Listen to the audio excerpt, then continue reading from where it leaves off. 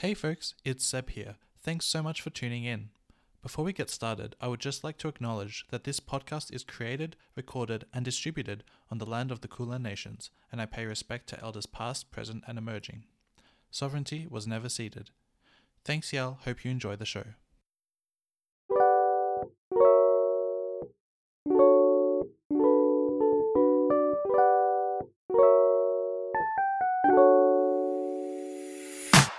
Hello, everyone. Welcome to Let's Talk, a podcast dedicated to providing educational content on a range of different social issues.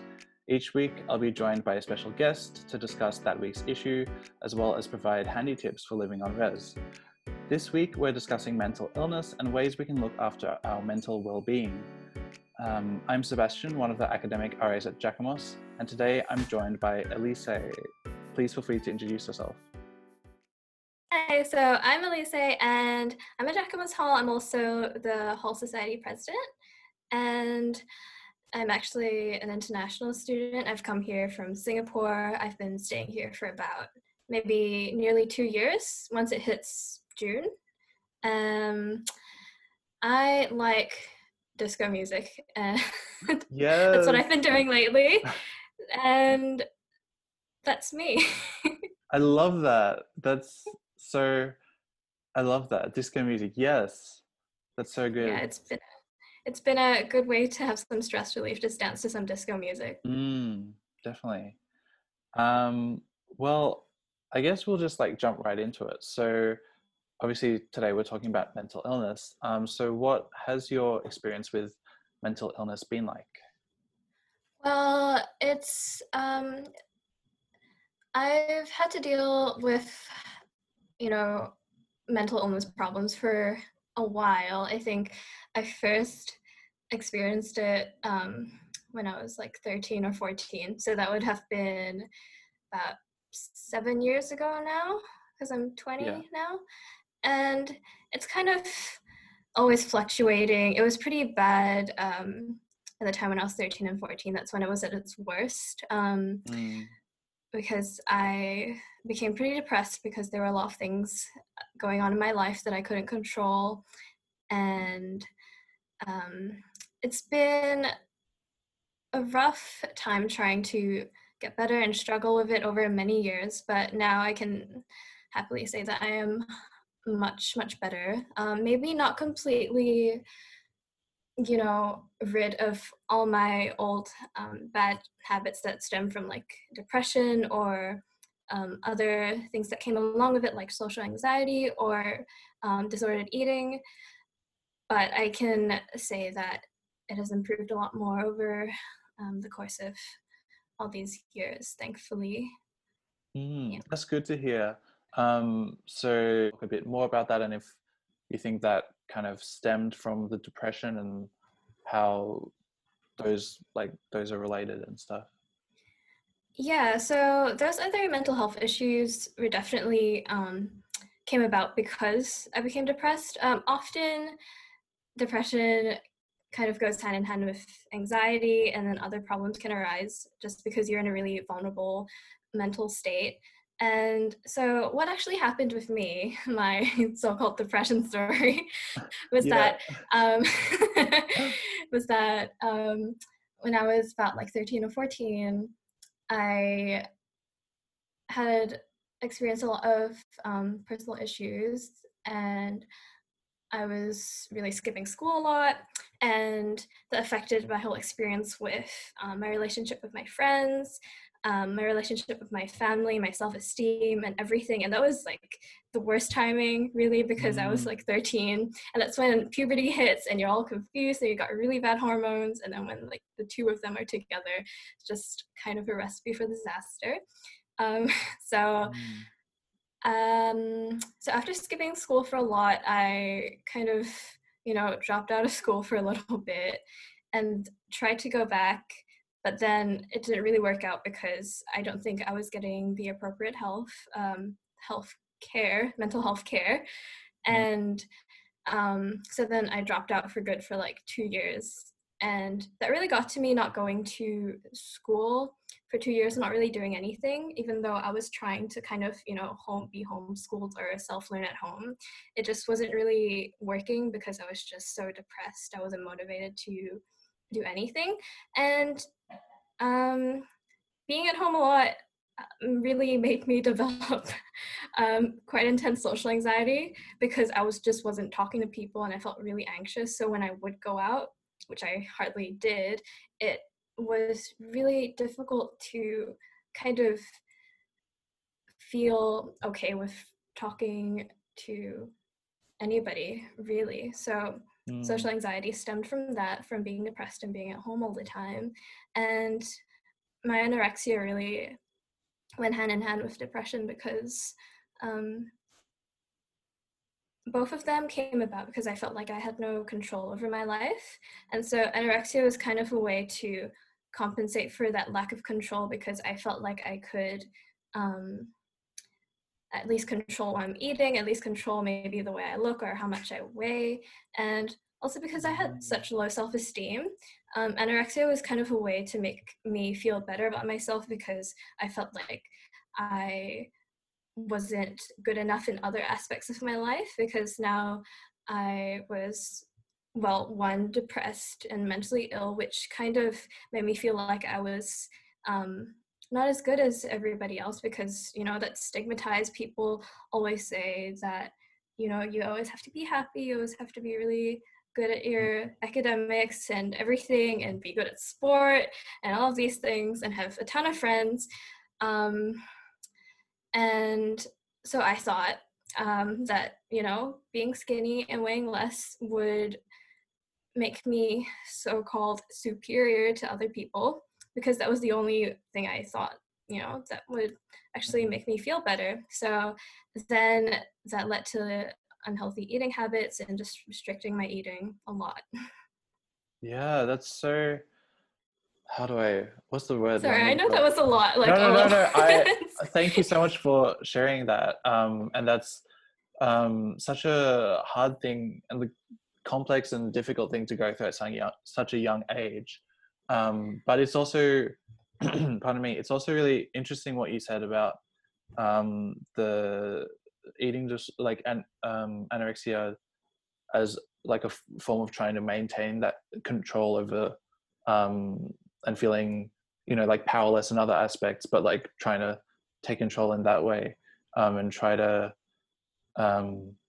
like, correct me if I'm wrong, but like just use try to like maintain power and I guess privilege in terms of like being thin as a way to counteract the many different ways that you were I guess struggling and kind of didn't have as much control. Yeah, exactly. And, because we're constantly surrounded by messages about how being thin is good.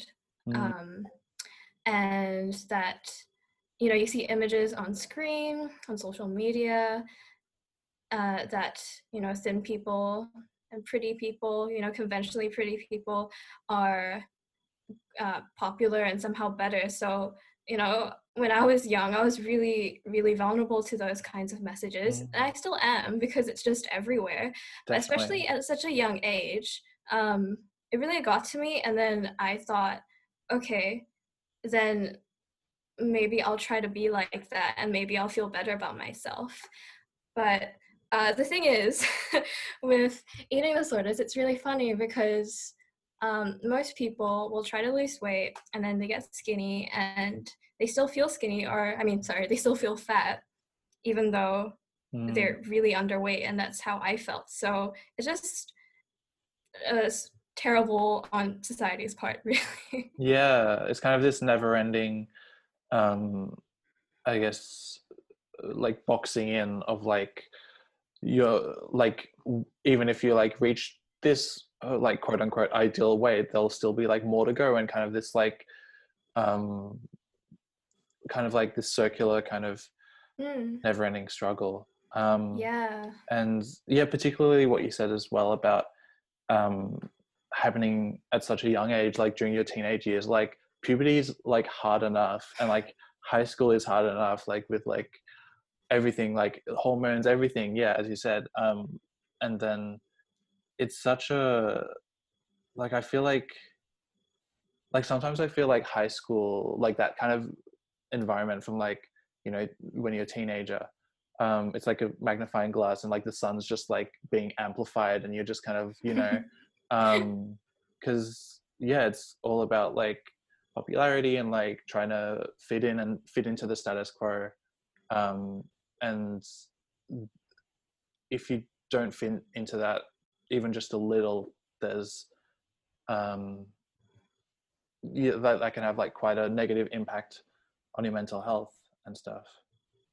Yeah, Um, definitely.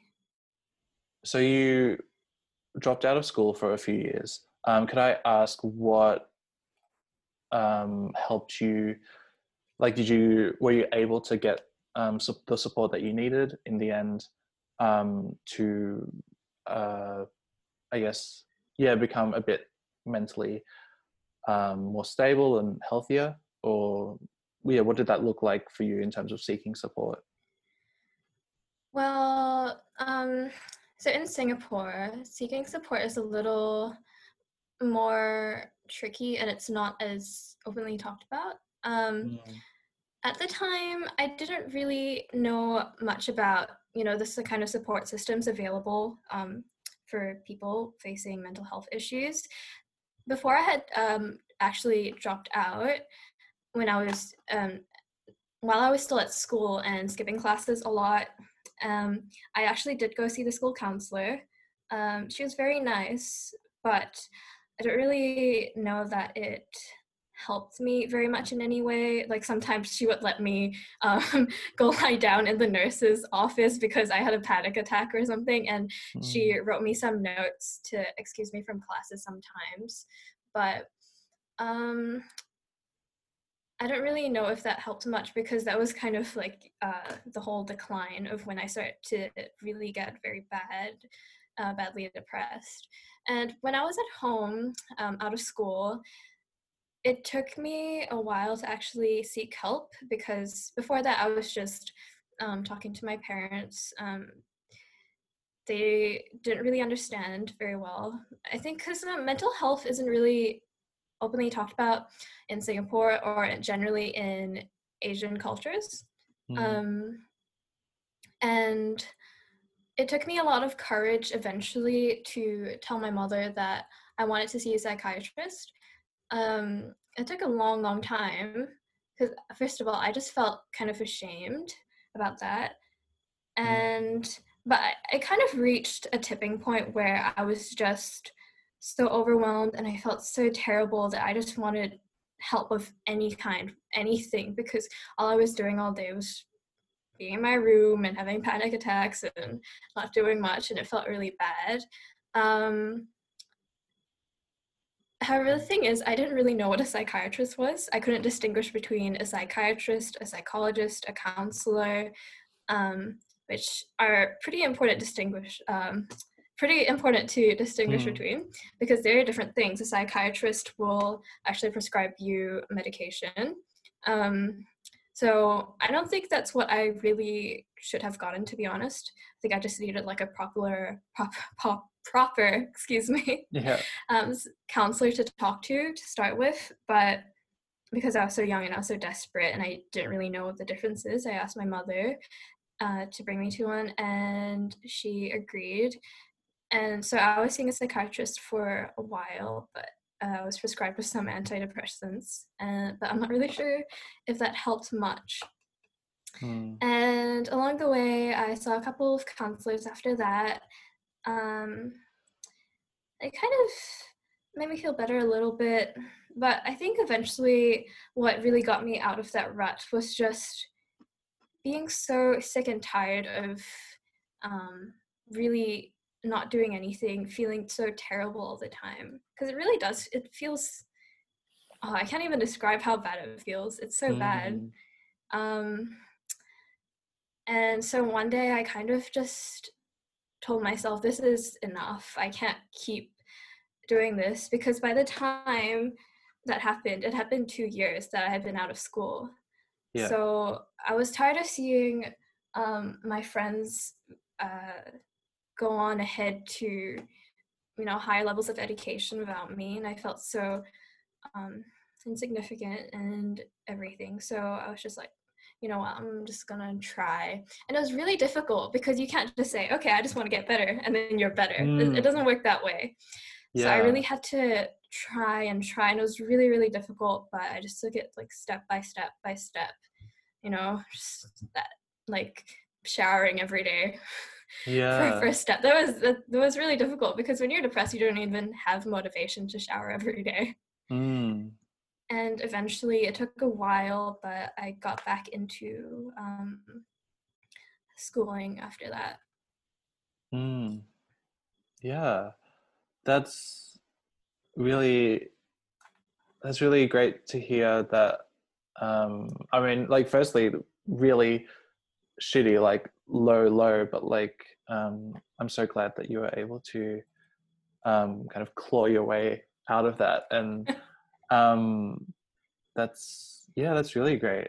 Um, and I definitely get well, like, a few things. Like, I definitely get with, like, because I'm half Chinese, so like, in terms of like mental health being like in, like, I can't speak to like all Asian communities, but definitely like with my Chinese side of the family, it's never something that is talked about, even though I wouldn't be surprised if like multiple of my family members had like some sort of like mental illness, or like, in terms of like, it's just not talked about, and um that sort of thing.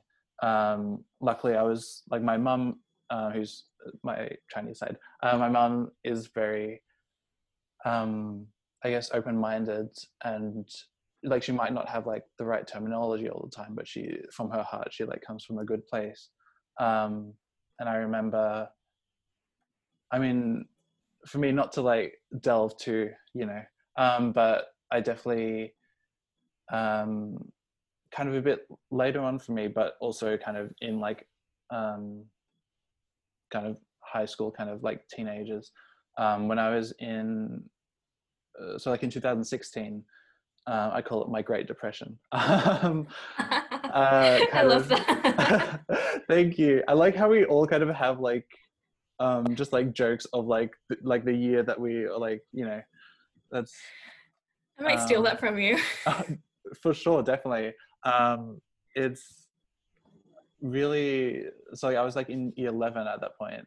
Um, and like the previous, it's hard for me to like kind of conceptually like map it out, but like, um, from like year 7 to like the first 4 years of high school, it was like underlying kind of like, I mean, like, underlying like issues of like feeling like I didn't really fit in, feeling like, kind of like going from like friend group to friend group, never really kind of that sort of thing. And so, and also that time, because I was developing my like sexuality and like coming to terms with that, which like was great.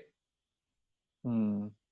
I'm trying to like, how do I like talk about this without like making it like a therapy session? But like, I mean, it's hard because like it's so complex, and like, um, one of the things I've been realizing about myself recently is that I use like romantic relationships as like a band-aid for like my ongoing like problems and stuff like that, and like, thinking that like a man will like help me feel better and like remove all the like struggles from my life, kind of thing. So like in 2016, I got a crush on a guy, and then he didn't like me, and kind of, but he was like in part of my friend group, so like suddenly a whole like area of my life just kind of blacked out, because like I couldn't like go back to that friendship group, kind of a thing.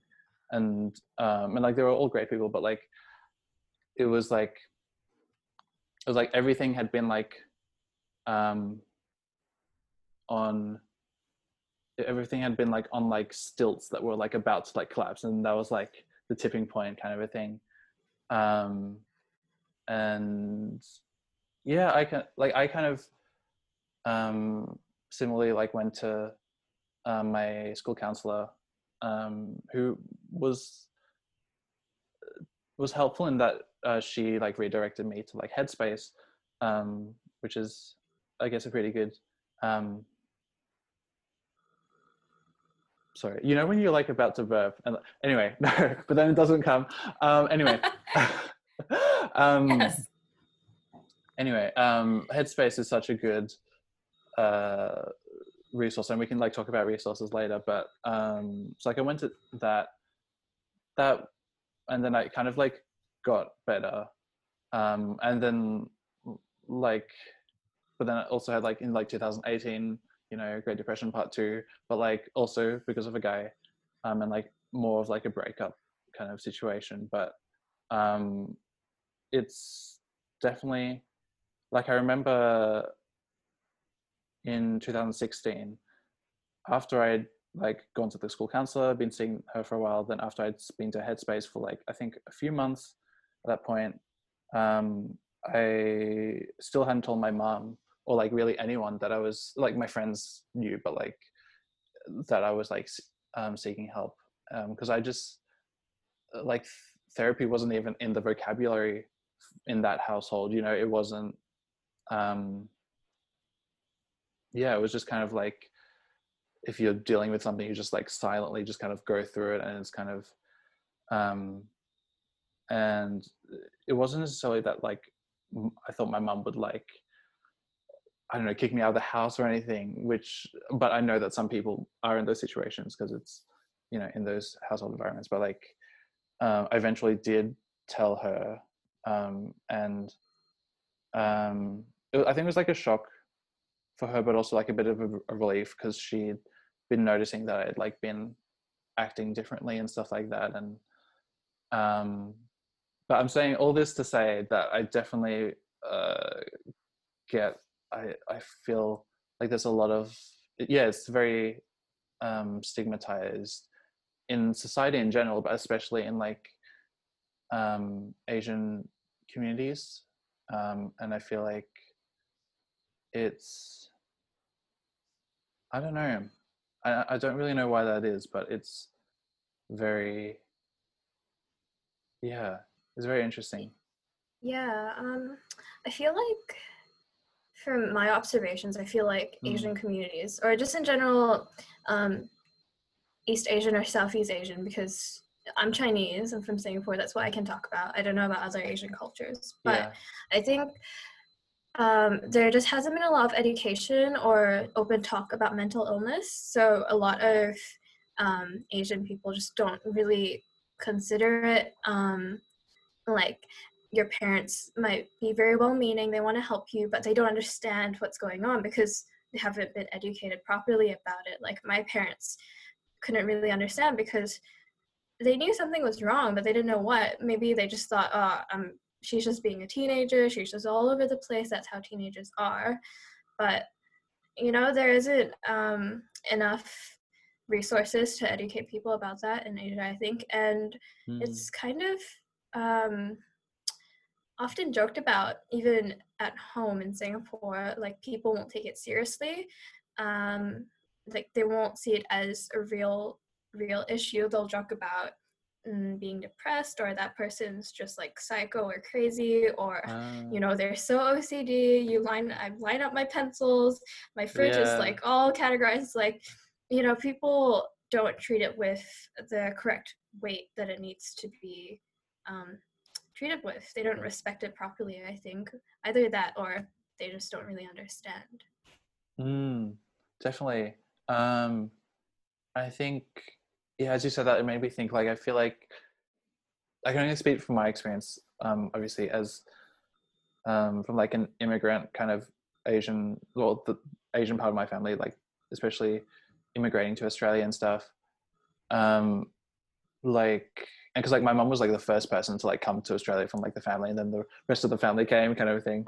But it, there's definitely this kind of notion, I feel, of always having to be good and be the best, and kind of try to maintain, always hustling, always trying to because I like, as like moving to like a society that, you know, Australia, quite racist, quite, you know, for like people of color, it's like you have so many more barriers to like jump through to just reach where like white people start off at, you know. And so like definitely my mum's mentality, and kind of in the household that I grew up in, it was very much, you always be the best, you always, you know, get straight A's, get like be the model kind of student and everything.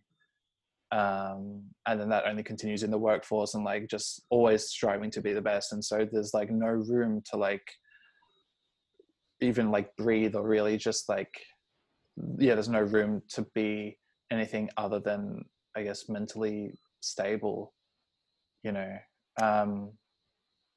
Yeah. And So you're half Chinese. So is your other half like Australian, Caucasian? yeah, like a quarter French and like a quarter English. So Ooh, like, okay. yeah, So you can see but like, like do you white. see do you see like a lot of differences between how um, you know, either culture treats mental illness? That's interesting. I think kind of. Um, I mean, it's difficult because also I think, I mean, I straight away thought about my like grandpa, and like on my dad's side, and like he, I think, has, obviously I am not a like mental health professional, but like I believe he would have like several like diagnosable like illnesses, like mental illnesses, for example, and stuff like that. And like he's, from what I've heard, he's like talked about like having visions and like, you know, all this kind of stuff. And because like he grew up in the Navy, and like, you know, like, you know, that sort of around that time as well. But like, so like his generation and like my grandparents' generation, I feel like they similarly don't really talk about it. It's more of a like kind of get on with it, like especially in Australia, it's like a get on with it kind of culture. Mm. um but I do think when it comes like lower to like my dad's generation, then there's a bit more openness about it. And they so like I think, yeah, so like I think apart from maybe like older generations, I think I do see like a difference um in terms of like, I, yeah, I do feel like it's at least, because I feel like there is still stigma, but there are conversations happening at least about it. Um, Whereas, yeah, like on my Chinese side, it's a bit harder to kind of come by, I feel. Yeah. Yeah. Um, so I was had all of my education besides university in Singapore. So was there actually any talk or education about mental health in Australian curriculum? Um, well, I'm trying to think. Um, yeah, I think so. At least in, yeah, in like high school and stuff, we talked a bit about it. Um, I I can't really remember, but my gut says like obviously not enough. But Yeah. it was like we did like touch on it. But I think only um hmm, I mean, see, this is like I don't uh I mean, if you can't remember, obviously it's not yeah, I enough. It's don't know. not good enough. Yeah, but also like I just don't pay attention sometimes. So I could have just like, they could have had a whole like class on it. I was just like looking out the window, you know. You know Um, what? Fair. yeah. So, but like we did definitely did talk about it, but I don't think, and I think it was like more focused on like depression, anxiety, and like none of the Hmm. other ones, kind of a thing. Okay. Um, I feel like maybe we covered like addiction, but like that maybe a bit on eating disorders. I'm not sure, but like it was like those main two, and then maybe like a couple others, but not substantial enough, I think. Yeah. What about you? How was it in Singapore in terms of the curriculum? Okay, so I can't really give a lot of expert information here because I dropped out for like 2 years. And then when I did go back, it was like a more private, not a public school. So I can't really Okay. speak for public schools. But I feel like before I dropped out, there's probably like whispers of it in the curriculum, in the extracurricular like assembly thing, but it's not anything substantial. I mean, we had the school counselor. My primary school also had a school counselor. Primary school didn't really talk about mental health. They did talk about drugs because Singapore is very anti-drugs and about how Okay. you shouldn't be an addict. And I distinctly remember there was like this workbook where they had pictures of drugs and asked you to identify them for some reason. And Oh. that That's an was pretty interesting much thing to it. have it. Yeah. Yeah. I don't know Um, what 12-year-old would know what meth looks like, but yeah. yeah. Although I feel like, I mean, like that's good so that they can identify it, so they don't accidentally take it. But then now they know what it looks like, right? So I don't Yeah. know if that's counter. I don't know, but it's Anyway, interesting. the Yeah. point is not much Mm, education about mental health, just maybe some mentions, and then they have like a counselor there for you to go to. mm, yeah. It's really interesting because I feel like, and I feel like a lot of the education that we have on it is very outdated and kind of like it's changing, but like what we had to start with was very like just like don't be depressed, don't like just don't have, or like don't do drugs kind of a thing. Like it's just kind of hard kind of, rather than like how can we help these people seek help, or stuff like Mm. that. um yeah, although yeah, I do feel like it's changing, but um yeah, that's really interesting. um So yeah, we've talked a bit about particularly as like in terms of like Asian communities and stuff like that. I was just wondering if has your experience with mental illness and support been impacted by the fact that you're an Asian woman, and do you feel like um, yeah, are like conversations of mental health and access to resources different for people who embody intersections of both womanhood and being Asian? It's a pretty big question, but I'd like Yeah. to like talk about them separately first and Yeah. then talk about them Yeah. together. So like we were talking about being Asian and um, how Asian culture is kind of stigmatized mental health. So obviously, mental health in Asian societies is mental health help is not as accessible in Asian cultures. Um, but something I like to talk about in regards to like eating disorders, in particular in Asian culture, is that um, people will directly comment on your weight. Like, Mm, um, have you experienced this from Asian definitely. relatives? Yeah, Yeah. it's it's so ridiculous because this comes from like friends or family, especially at like family gatherings or just like your parents actually just directly telling you you need to gain weight or you need to lose weight, you're fat or you're too skinny and things like that. And correct me if I'm wrong, but if you did something like that here, it would be considered very rude. Mm, Yeah, but it's not uncommon for friends or family to talk about how you look.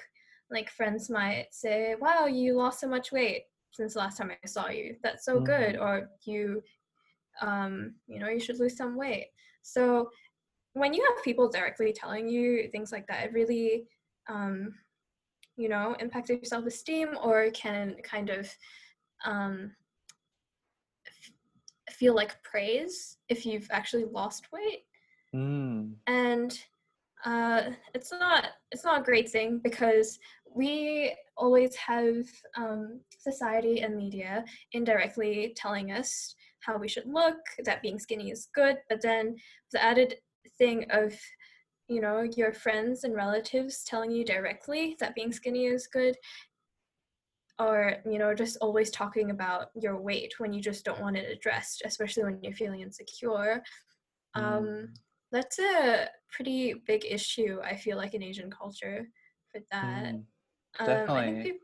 people might not see it, might not consider that it's an issue. They might not mean, you know, they might not mean to hurt your feelings, but it's kind of something that's just ingrained in there for some reason. Definitely more prominent in the older generations, but it still happens even in younger generations.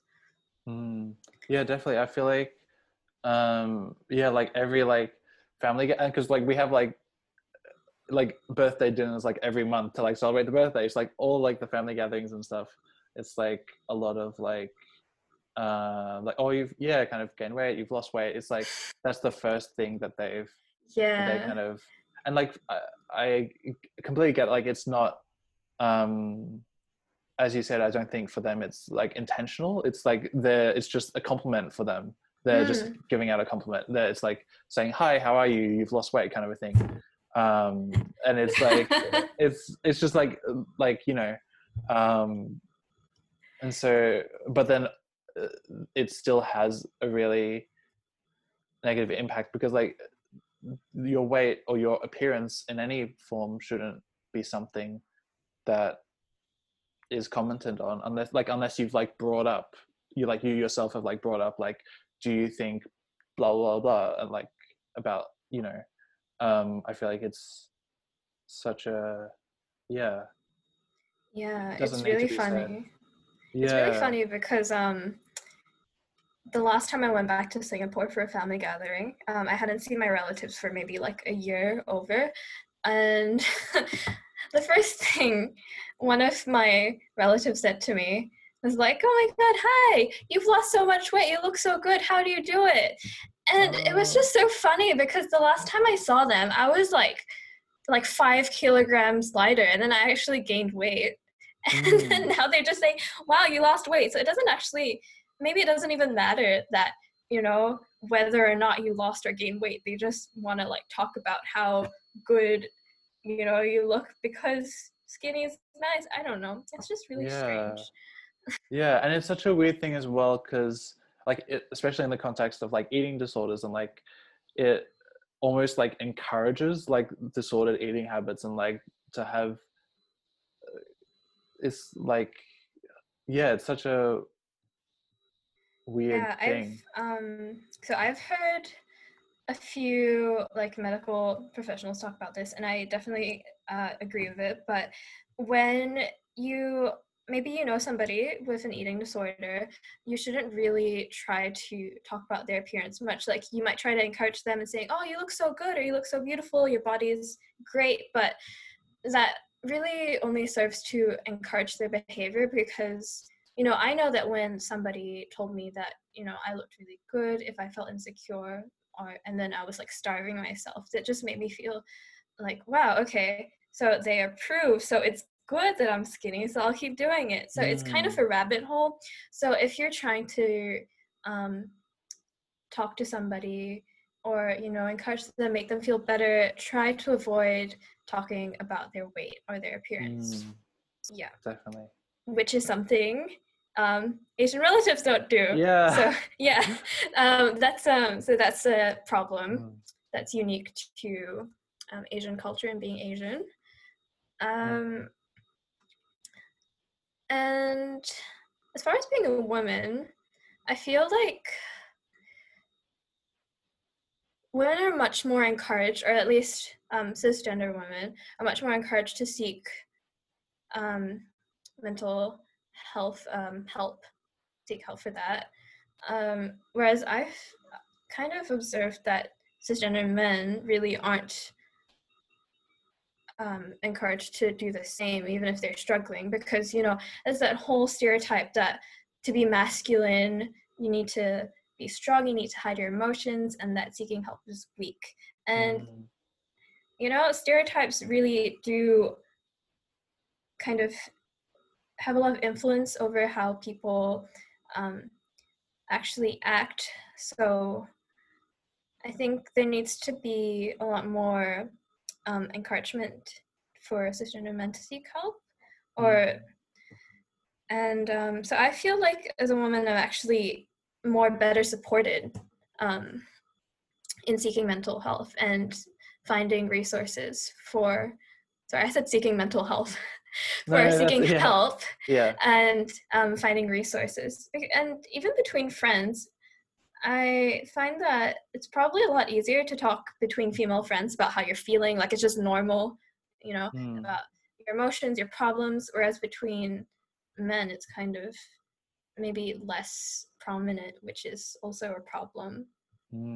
Yeah, I definitely feel like with men, like, I mean, I have like guy friends who I'll like ask them like, oh, how's so and so doing, and they'll be like, oh, I don't know, and I'll be like, but didn't you like just spend the whole day with him yesterday? I was like, yeah, but I don't know. Like they don't like talk. They just like play video games or like I don't know, do like it's and it's like they.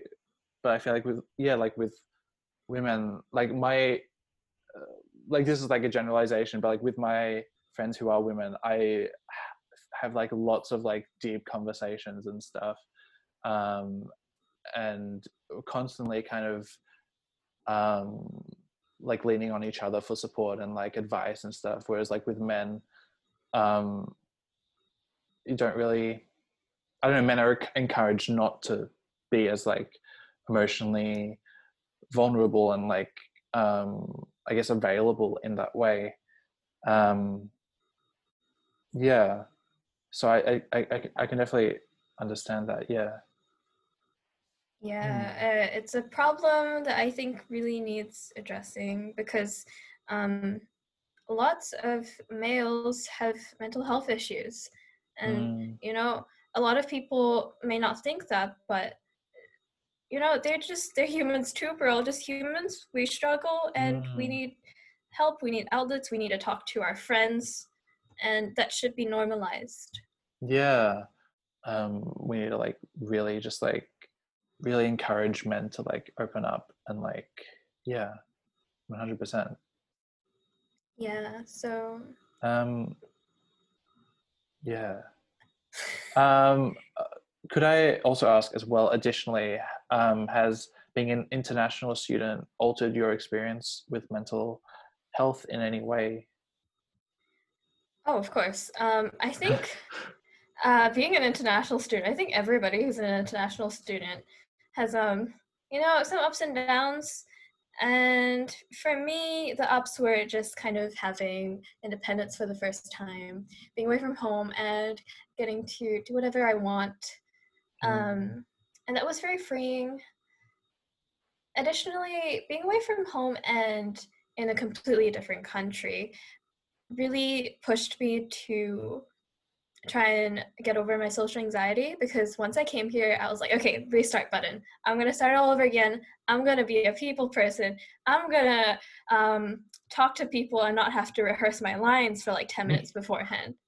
Yeah. So that was really helpful to me to come to a new country, to a new environment where I could meet people the same age with similar interests, in my own hall, which was really good.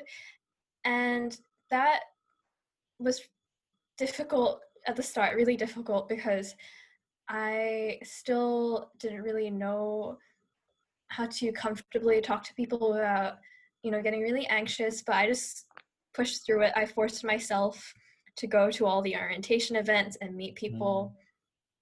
So that was really good for my mental health. And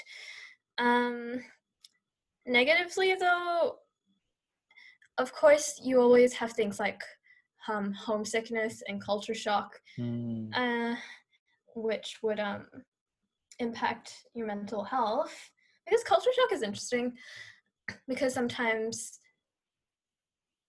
you wouldn't think that it would be such a big deal, but it kind of, when you when you're in somewhere else where all the habits are different, where everybody speaks differently, where people do things differently, it can be really jarring after a while, and then you start to really miss home. And then when you really miss home, you get really sad, and you don't really know what to do, and then that impacts your mental health. But Mm, thankfully, um, I've been able to deal with it. I love being here in Australia, but unfortunately, not everybody feels the same way about me. I know a lot of international students struggle with being homesick and um, not really being able to fully assimilate into mm, Australian culture or other cultures around the world.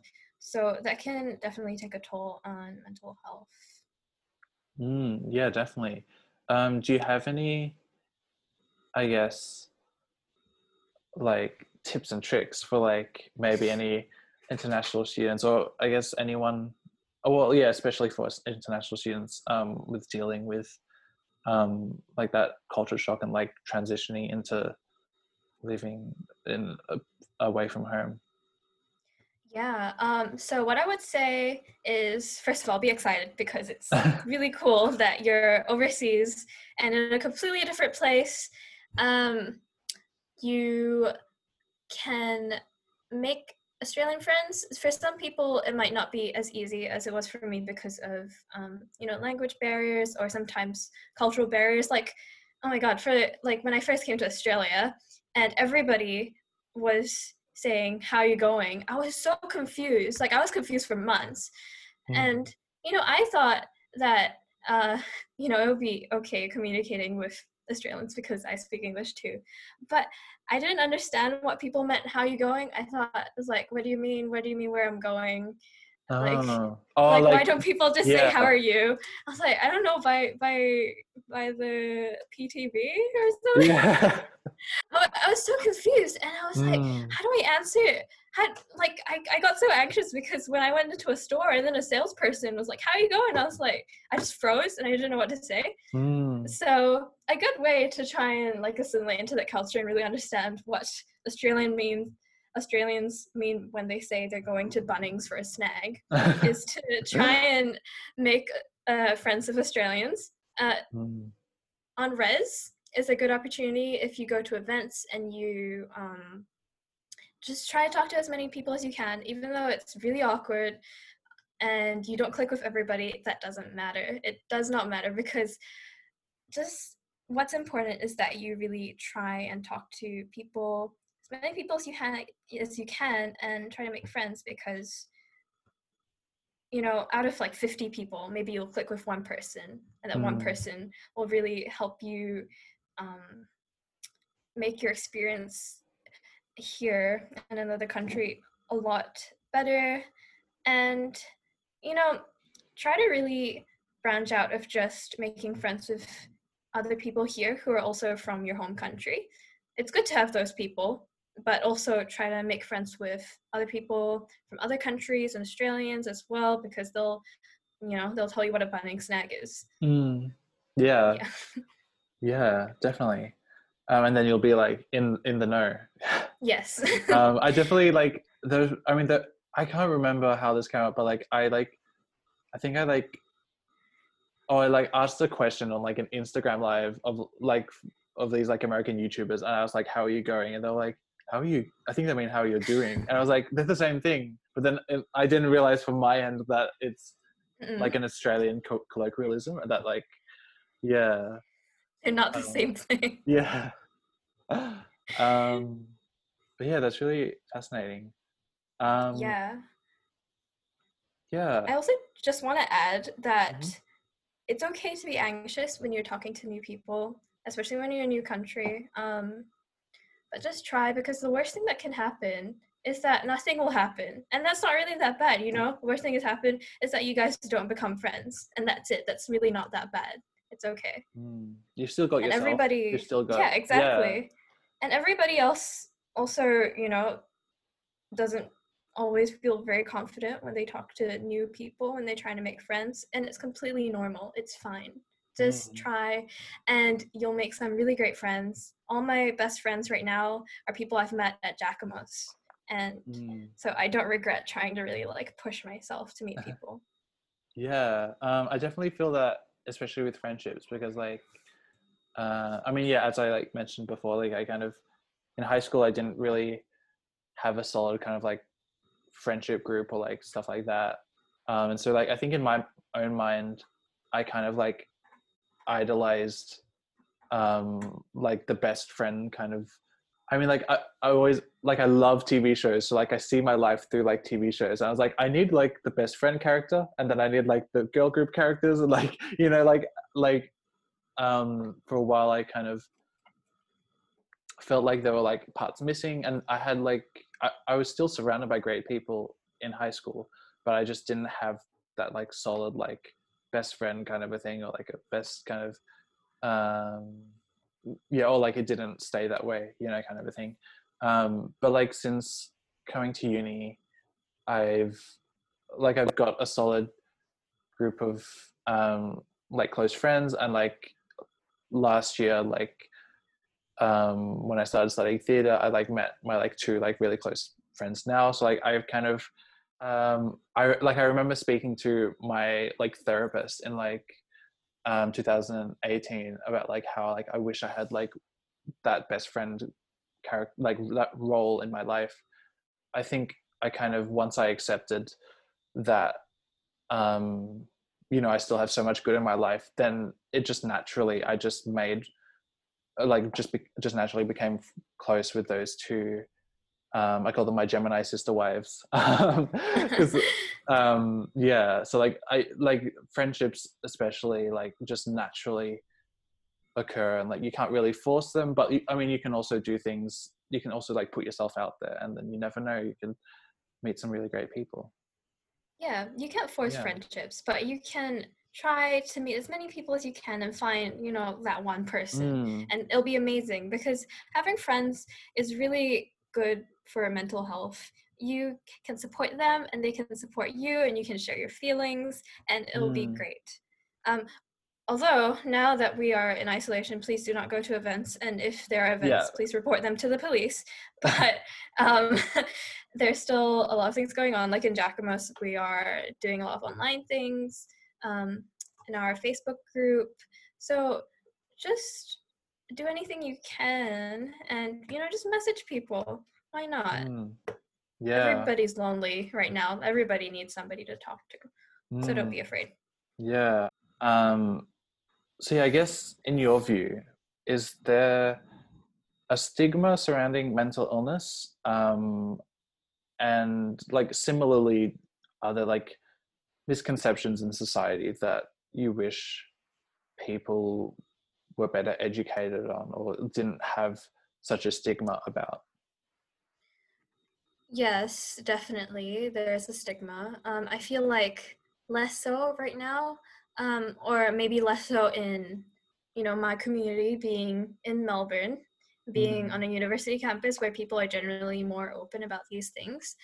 I think people have various views on mental illness. Some of those maybe thinking that it's weird, or they just don't feel comfortable talking about it. They don't understand, because they're not educated enough about it. And a lot of misunderstandings stem from not knowing much about it. I don't like it when people say that they're depressed when they're just like sad for a day or something. I think people perhaps use terms like depression or OCD just too loosely, and I wish that they would just say sad instead. That's a misunderstanding, because I think when so many people are doing it, then that kind of discounts the severity of when somebody's actually depressed.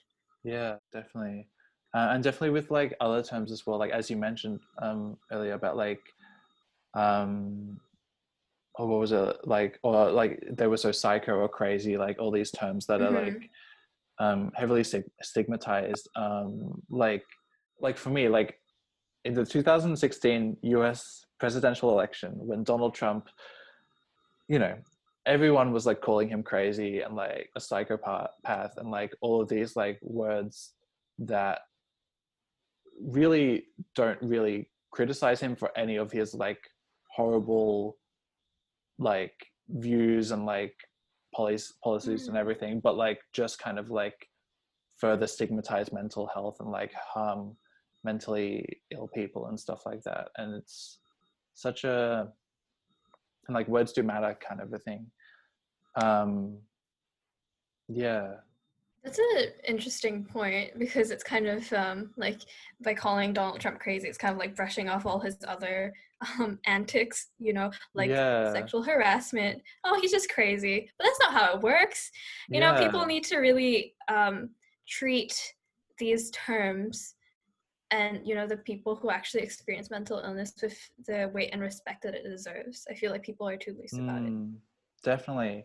And yeah, that made me think about like how, I mean, my mind's just like in the US at the moment, like with like school shootings and stuff, they'll, or like whenever there's like a mass, like a horrible like criminal activity or like event, they'll always like blame it on like, well, I mean, if they're white, they'll blame it on mental illness. If they're not, they'll blame it on, you know, other racist ideologies. But like, you know, it's like mental illness is so often a scapegoat to pardon usually white men, but you know, particularly like white people with for, and oftentimes what's actually just racism or misogyny or like violence, you know.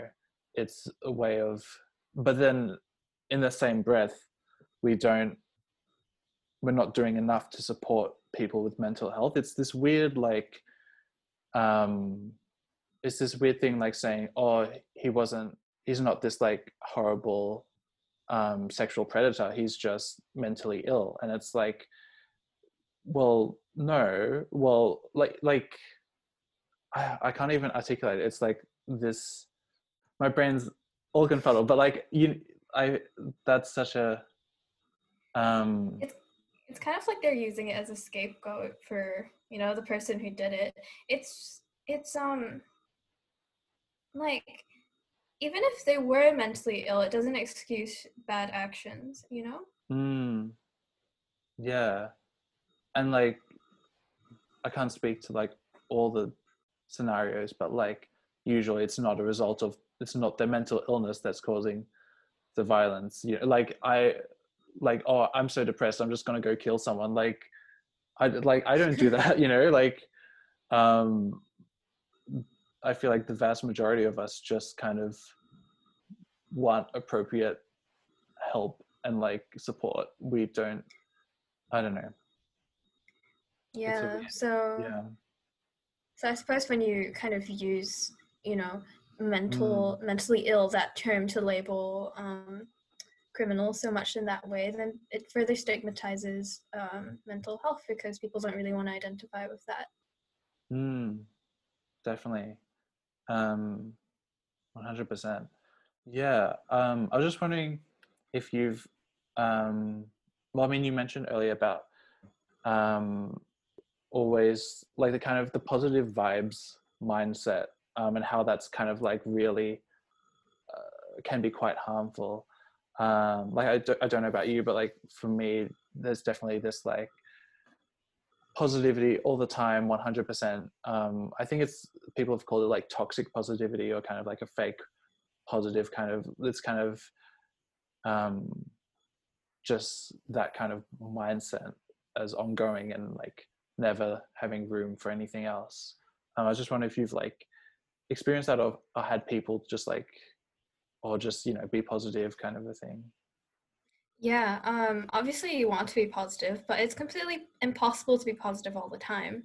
And if you try to do that, it's not sustainable, and it's bad because, you know, when you try to always be happy, you tend to brush aside feelings of like sadness or anger or jealousy or anything else. And then what happens is that you bottle all these emotions inside and you'll break. And Mm, I think people need to um, really accept and face all their emotions to be really happy. Happy doesn't mean being great and uppity all the time. Mm.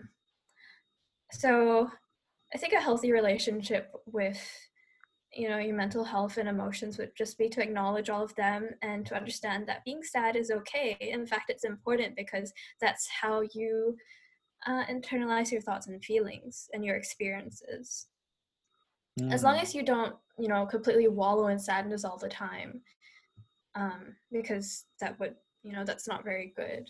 But acknowledging that it's okay to be sad, it's okay to be angry, and giving yourself time to feel that way, I think that's what makes it that's a better approach to being happy, I think.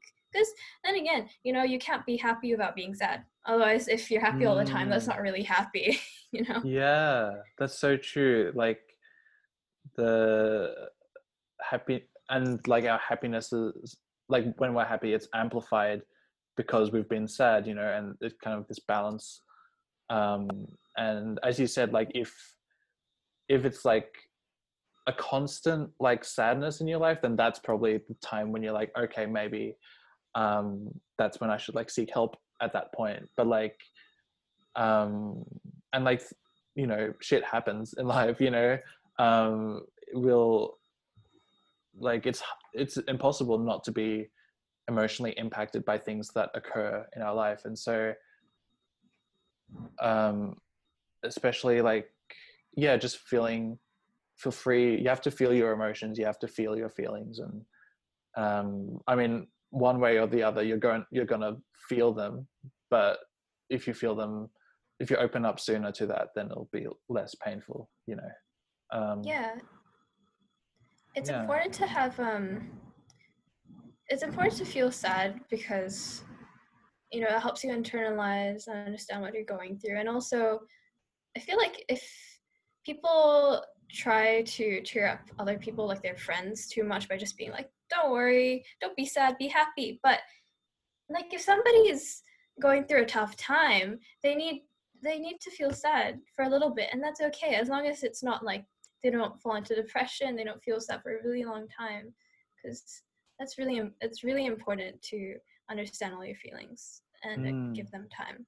Definitely. And to like validate what they're going through, and even just like being there for a friend and just like asking what they need in that moment, or if just letting them talk, because I feel like trying to like, because you can't fix someone else's problems for them, they have to like fix it themselves. But the best thing I feel the best thing you can do is just like being there to help them through that, and like being like a helping hand through that journey. Yes, a good movie about accepting sadness is Pixar's Inside Out. 10 out of 10 Oh my recommend. God, yes. I love that movie. It's such a so good movie. good. Oh, made me cry. Literally, I need to rewatch that because it's been a few years and I need a good crying. But like, Yes. it's such a good movie. And killer soundtrack as well. True. Yeah. I guess, I mean, a few other ones that I've definitely heard are like, in terms of like misconceptions, like we're faking it, or we're just lazy, and that, or like exercise is the one cure, just like go for a jog, go for a run, kind of a thing. And I think in all of those cases, it's like it's kind of a shallow understanding. It's as we've said, like not giving mental illness the seriousness that it deserves, and not looking at it through a very shallow lens, and draws on a lot of like kind of like with the family and the weight thing. Like I feel like when you tell someone like or just exercise, go for a jog, like you're trying to I can get that, like that mindset is like trying to like help them, like you have good intentions, but you don't feel like you have to solve that for them, don't feel like you have to band-aid it for them, because it just usually just comes off as trying to diffuse the tension you feel within yourself while not actually supporting them, if that makes sense. Yeah, Yeah. it's difficult. It's difficult to try and help somebody who is mentally ill. But I think people need to try and understand that you can't fix somebody who's mentally ill. You just should be there to support them and encourage them to seek help if they need to. Definitely. So I guess, do you think that mentally healthy exists? And if so, what does that look like? Mentally healthy. Yeah, I think it exists, but maybe not in that way that we were previously talking about. Just about, striking a balance between all your emotions, not always being happy. Maybe not like mentally, like the picturesque version of mentally healthy all the time. It's okay to be sad sometimes, like we talked about. So I think it exists, but I think we shouldn't, stress ourselves so much to strive for that all the time. Instead of having like, okay, I'm gonna be positive for like by next month. I'm gonna be mentally healthy by next month. Instead of thinking that, just like, take it day by day and just, you do you. Just try to be happy or sad if you're sad if something bad happened, but you don't have to make it a goal where it's like, oh, I'm going to be happy. I'm going to be happy. Just, just take it slow and feel your feelings. Definitely. And I feel like if you're always striving for happiness, you're like missing out on life just happening. I definitely feel like, yeah, I completely agree with what you said. Like the mentally healthy image isn't that we have at the moment isn't really accurate, but like one that's maybe focuses more on like being in touch with how you feel and your emotions, and just being responsive to that and responding to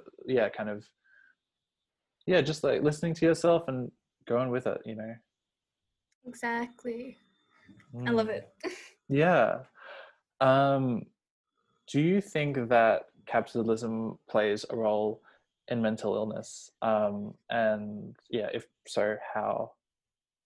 Okay. I am no means an expert in politics or economics, but I will say that yes, in my opinion, because all of us are very stressed out because we're always being pressured to be as productive as possible, to be high achieving or even overachieving. We gotta get money, we gotta do all of this, we gotta study and work, despite however we're feeling, despite the state of our current mental health. And it kind of puts productivity and making money and getting a good job and everything like that, and all these capitalist ideals over mental health. And when people try to take a break to take care of themselves, there's a lot of feelings of guilt and stress because it's like, oh my god, I am not being productive, I'm not doing things. So I think that whole focus on being productive and being useful or doing useful things is pretty toxic to our mental health.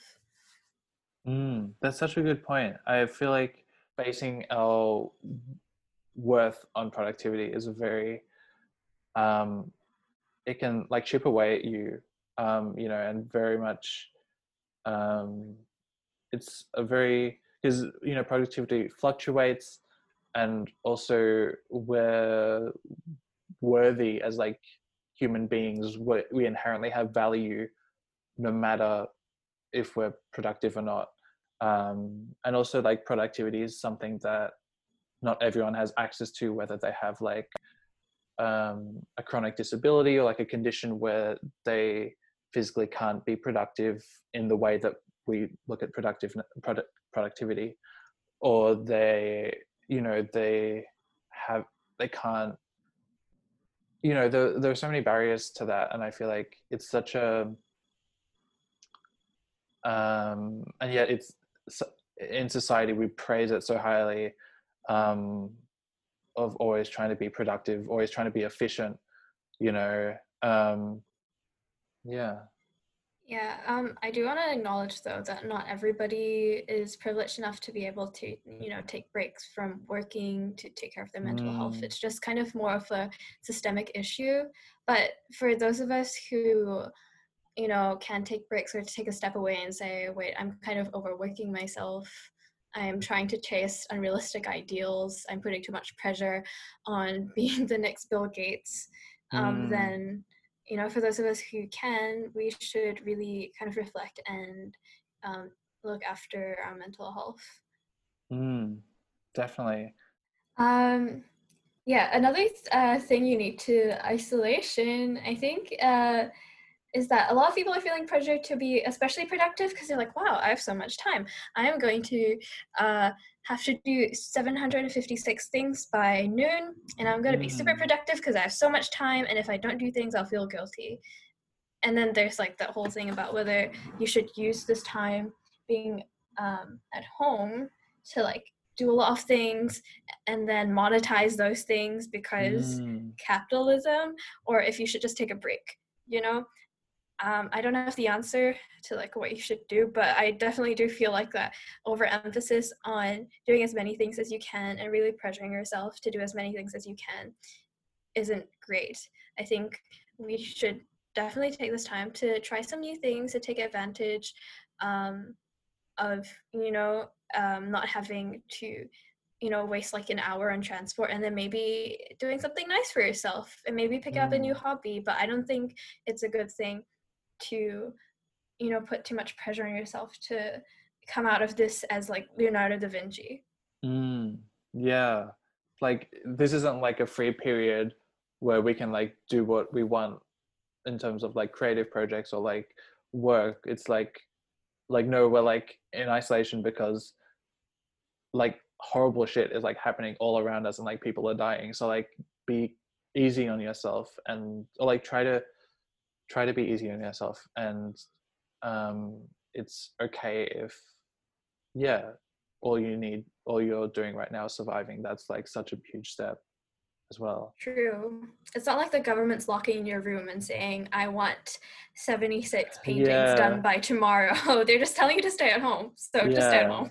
yeah. I mean, I definitely myself feel that own pressure for myself. Like I have to like do this like creative project and this, but it's it's it's tough. But yeah, it's like balancing that and kind of, yeah. Yeah, me too. I've set out a lot of goals for myself, but I think it's probably better and you'll find more pleasure in doing things if you actually just do them because you want to, not because you tell yourself you have to. Mm, yeah, 100%.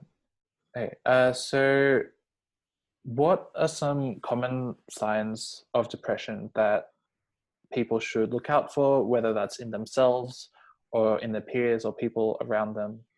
And how can they help? Okay. I am by no means a medical professional, but I'm glad Yeah. you asked because I I brought out my mental health first aid manual. Oh, I yes. got this. Yeah, it was lodged back on my bookshelf somewhere, but I dug it out for this. So I flipped Mm, to the depression page, and they have signs and symptoms of major depressive order. So generally, these are the most two telling signs, and they always emphasize that these have to have must have happened for at least 2 weeks, mm, because you're not depressed because you're just sad for a day. So mm, it's a long period of time of being depressed in a depressed mood, which is kind of vague, but I suppose it's like if you're really feeling very low and sad mm, for 2 weeks, and also marked by a loss of enjoyment and interest in activities that used to be enjoyable. So if you see your friend who is perhaps just like doesn't want to do something at all that they used to be interested in, that they really used to love, because when you're depressed, you don't feel motivated, or you feel like there's no point in doing that because you're not focused on, doing fun things that you like. You're just sad. Mm. And also other symptoms can be a lack of energy and tiredness, feeling worthless, or feeling guilty when it's not their fault.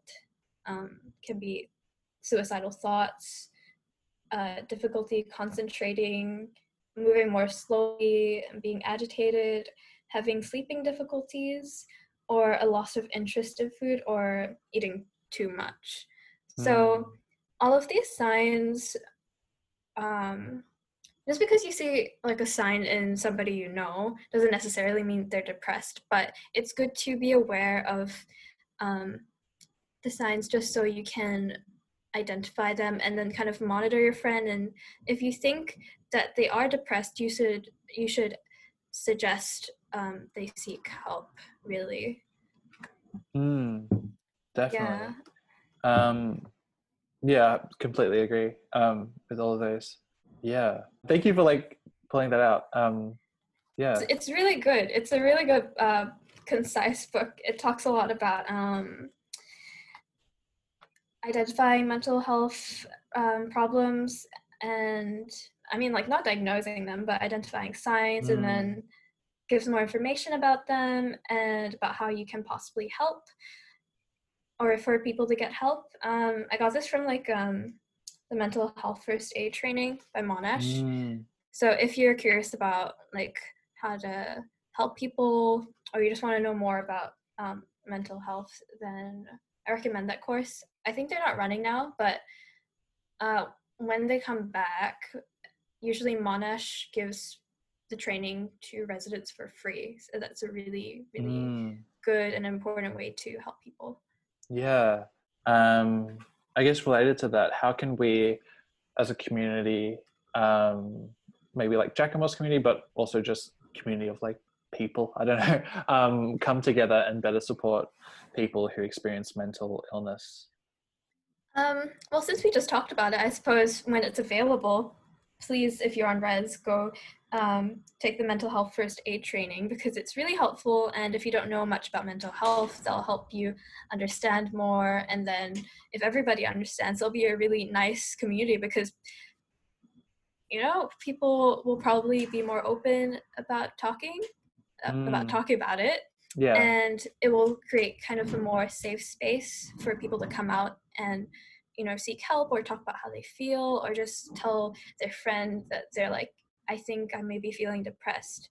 And that's really important, to be able to come out and say it or try and seek help. Mm. But apart from that, it's good to be more open, to people, listen to people, try and talk to them, understand how they're feeling. And if you don't know much about mental illness, then try to research more about it so you can understand. Mm. That's a really great thing, especially with mental illness, but I guess in general, um, like I've definitely had like, I mean, in terms of like, I've had like friends who, like come out to me as like being LGBT plus in some way that I didn't know, and I was like, oh, I don't like, how do I accommodate for that? Well, there's like lots of tons of resources online that I can like, even just like YouTube videos I can like watch about that.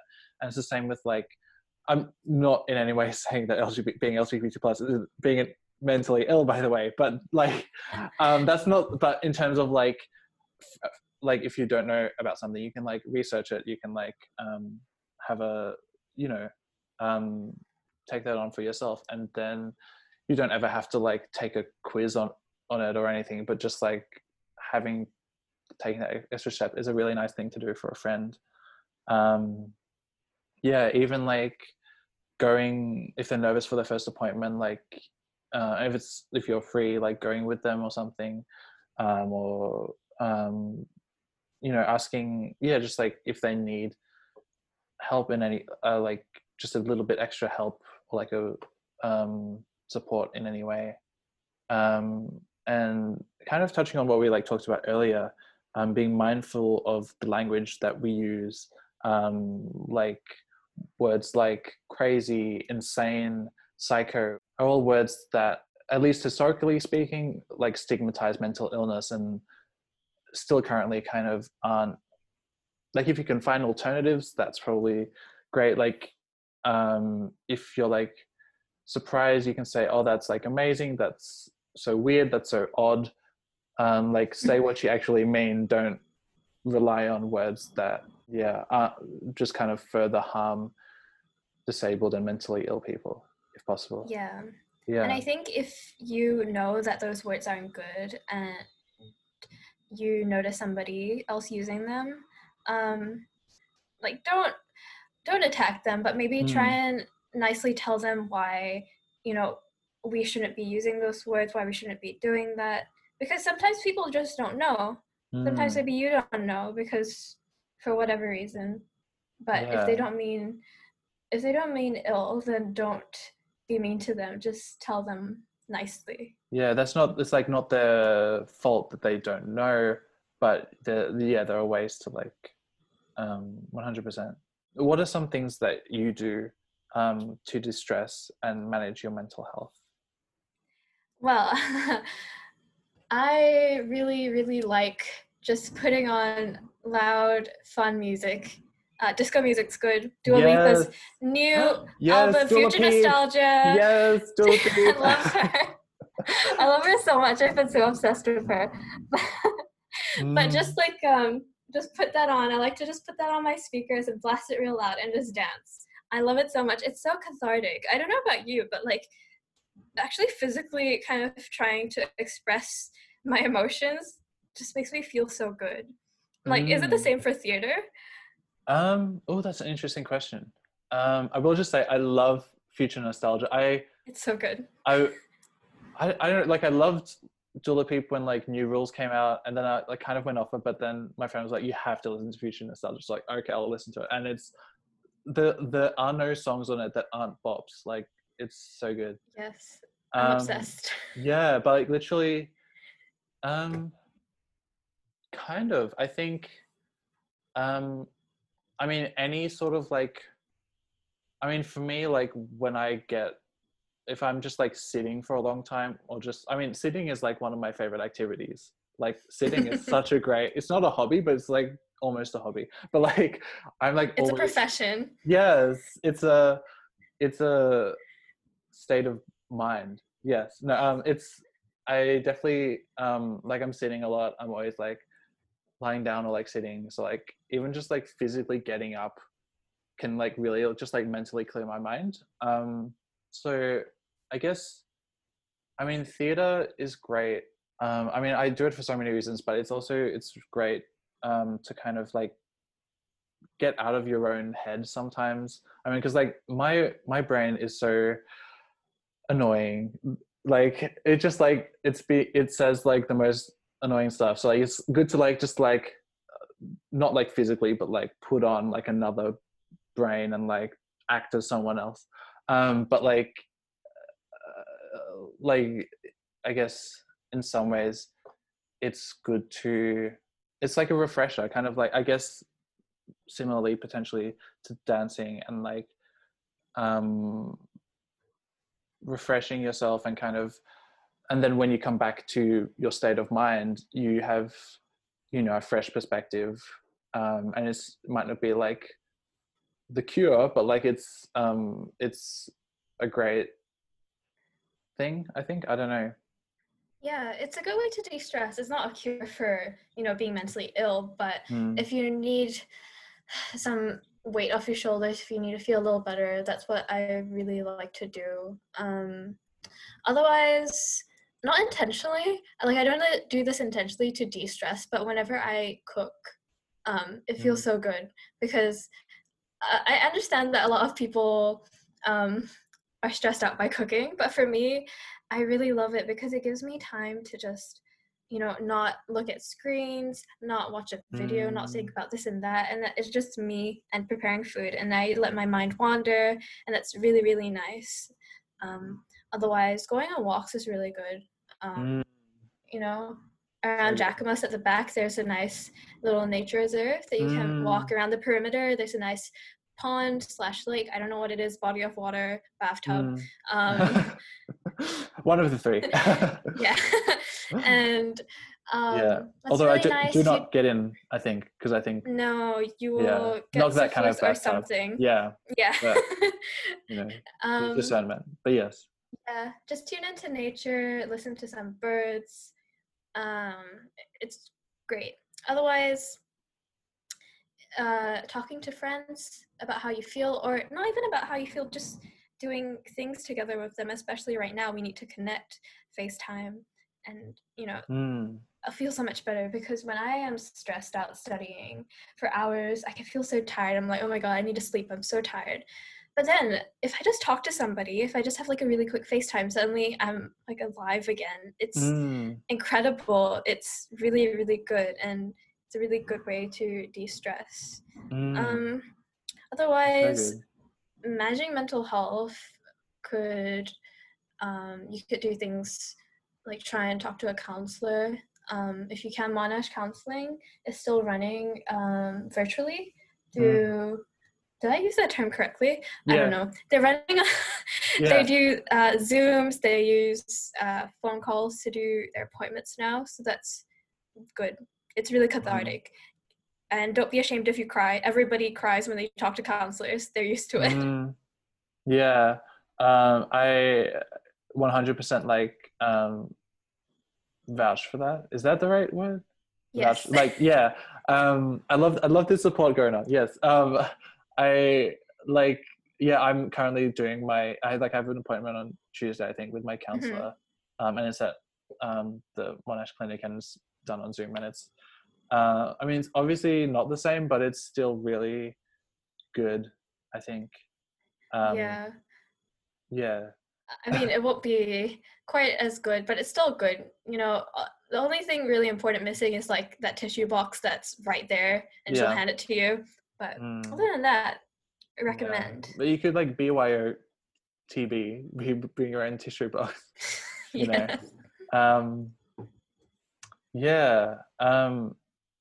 Yeah, for me, I mean, like, I'm very, like, I love TV shows, I love music. That's, so like, yeah, very much like rewatching a show that you've already rewatched 100 times. That's classic. Or like, even, like, I've been going to like the music room in Jakarta like every few days, mostly because I have a composition folio work that's due in a week, and I'm like desperately trying to like compose, but also I'll have like breaks, and then I'll have like, sometimes I'll just go down there to like specifically just like play around and like play like maybe one of like the 5. I've given myself the very loose task of learning all the songs of Fine Line by Harry Styles from his album.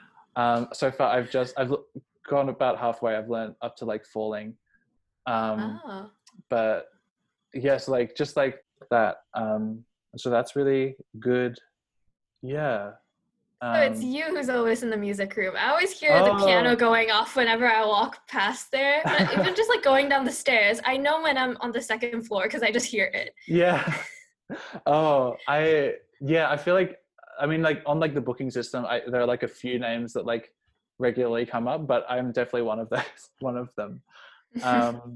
So I guess, are there any good mental health resources that you'd like to recommend for people to check out? Yeah, so it would be the few that we already mentioned, like Monash Counseling. Just go search in Google Monash Counseling, click on the first link, and you can book an appointment for a telephone or a Zoom. It's really good.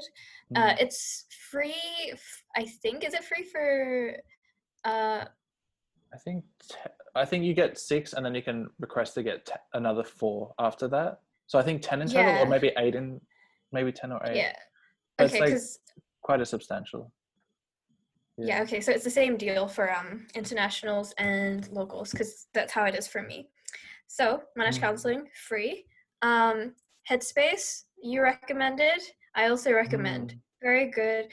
Some of it is you have to pay for, but they have some free ones which are really good. If you're feeling anxious, you want to calm down, you need to de-stress, really good, put something on. They have ones for like de-stressing to go to bed. Really good. I just fell asleep right away. Otherwise, other mindfulness things are like if you search on YouTube, you can just browse through mindfulness videos until you find one that you really connect with. And then, of course, there is the mental health first aid training. When it's back up, go look for it. Really good, free if you're on res. And then there's also Beyond Blue. They have a 24/7 hotline if you need somebody to talk to. They also have like an online chat if you don't feel comfortable talking to somebody on the phone. Their website's also a really good resource for understanding more about depression and anxiety. So if you want to know more, you can go on there. Search Beyond Blue.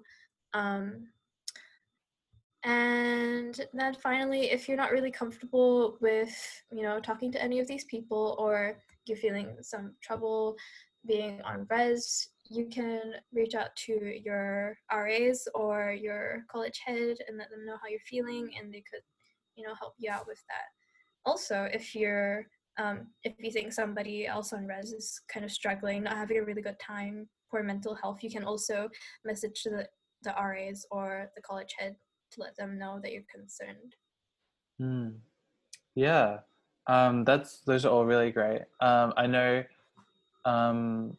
with I haven't double checked this, but I think in my podcast, I did a podcast with Charlotte, who talks about eating disorders and like body image and stuff, and she said, I think at the Monash, like as part of like the Monash counseling, you can get like, I think up to like 40 sessions on, or I might be misquoting her, but just check out that episode if you haven't as well, because that also touches on a lot of similar things. But there's also support for like if you have an eating disorder, or if you think you might be, if you have like disordered eating habits or anything like that. Yeah, there's definitely, check that out. Yeah. I guess lastly, ask this of all my guests. If you could give one piece of advice to someone who has just moved in on res, what would that be? Please make friends. So good. I will say this as many times as possible. I already said this, but please just force yourself to meet as many people, talk to as many people, not in person right now, but online, in your wing chats, in your like Facebook groups, or through the events that are running online, or when we're back to normal in person. Just go talk to as many people as possible. Make friends. It'll be great. You only have like one opportunity, in university to be on res, and make the most of it. I love that, and I completely agree. It's such a great experience, and yeah, there's lots of possibilities out there. Yes. Yeah. It doesn't matter how many. Just try and talk to as many people as possible, even if you don't come out of it with like your Gemini sister wives. Yeah. It's yes. okay. As long as you expose yourself to meeting as many people as possible, you'll meet some really interesting people in university, especially on res, because people have come from all different backgrounds. It's kind of, opens up your eyes to a lot of perspectives. It's great. Yeah, I mean, even if you don't come out with like Gemini sister vibes, you might come out with like a Taurus. I mean, Tauruses. No, that's I'm just joking. But like you might come out with like someone who will introduce you to someone who you vibe along with, kind of, or you might not. Like it's also okay to not be the most social right now. That's completely fine as well. Like as we talked about, you can't really there are things you can do to like position yourself to get to meet new people, but that doesn't mean that you'll always be like getting new friends or anything all the time. So, and you can't force it. So don't you don't have to like pressure yourself to do anything, but to like achieve that one goal, but like you can definitely meet a few interesting characters along the way, I feel, at least. Yes. Yeah. And feel free, I mean, I don't know about you, but like you can like feel free to like come talk to me or like message me, and then when social distancing restrictions are, you know, lessened, you can feel free to like come talk to me, have a chat. Yeah. Yes, me too. If anybody wants to socialize now online or afterwards, and when we can be in the same room again, then I love to. I love to meet more people and really, you know, feel like part of the community. I feel like everybody should really, feel like everybody on Reds should feel like they're part of a community that's safe and fun and that they love. Yeah, and hopefully by then I'll be able to like play the whole of Fine Line by Harry Styles on the piano. You can put a concert on. Yes, maybe. Yes, maybe. I'll see. Yeah, okay. So that's it for today's podcast episode. Thank you all for tuning in, and thank you, Elise, for sharing your experiences and talking about this issue. Is there anything you want to like plug, or like any like events coming up that you're like online events that you're like go to that, or anything like that?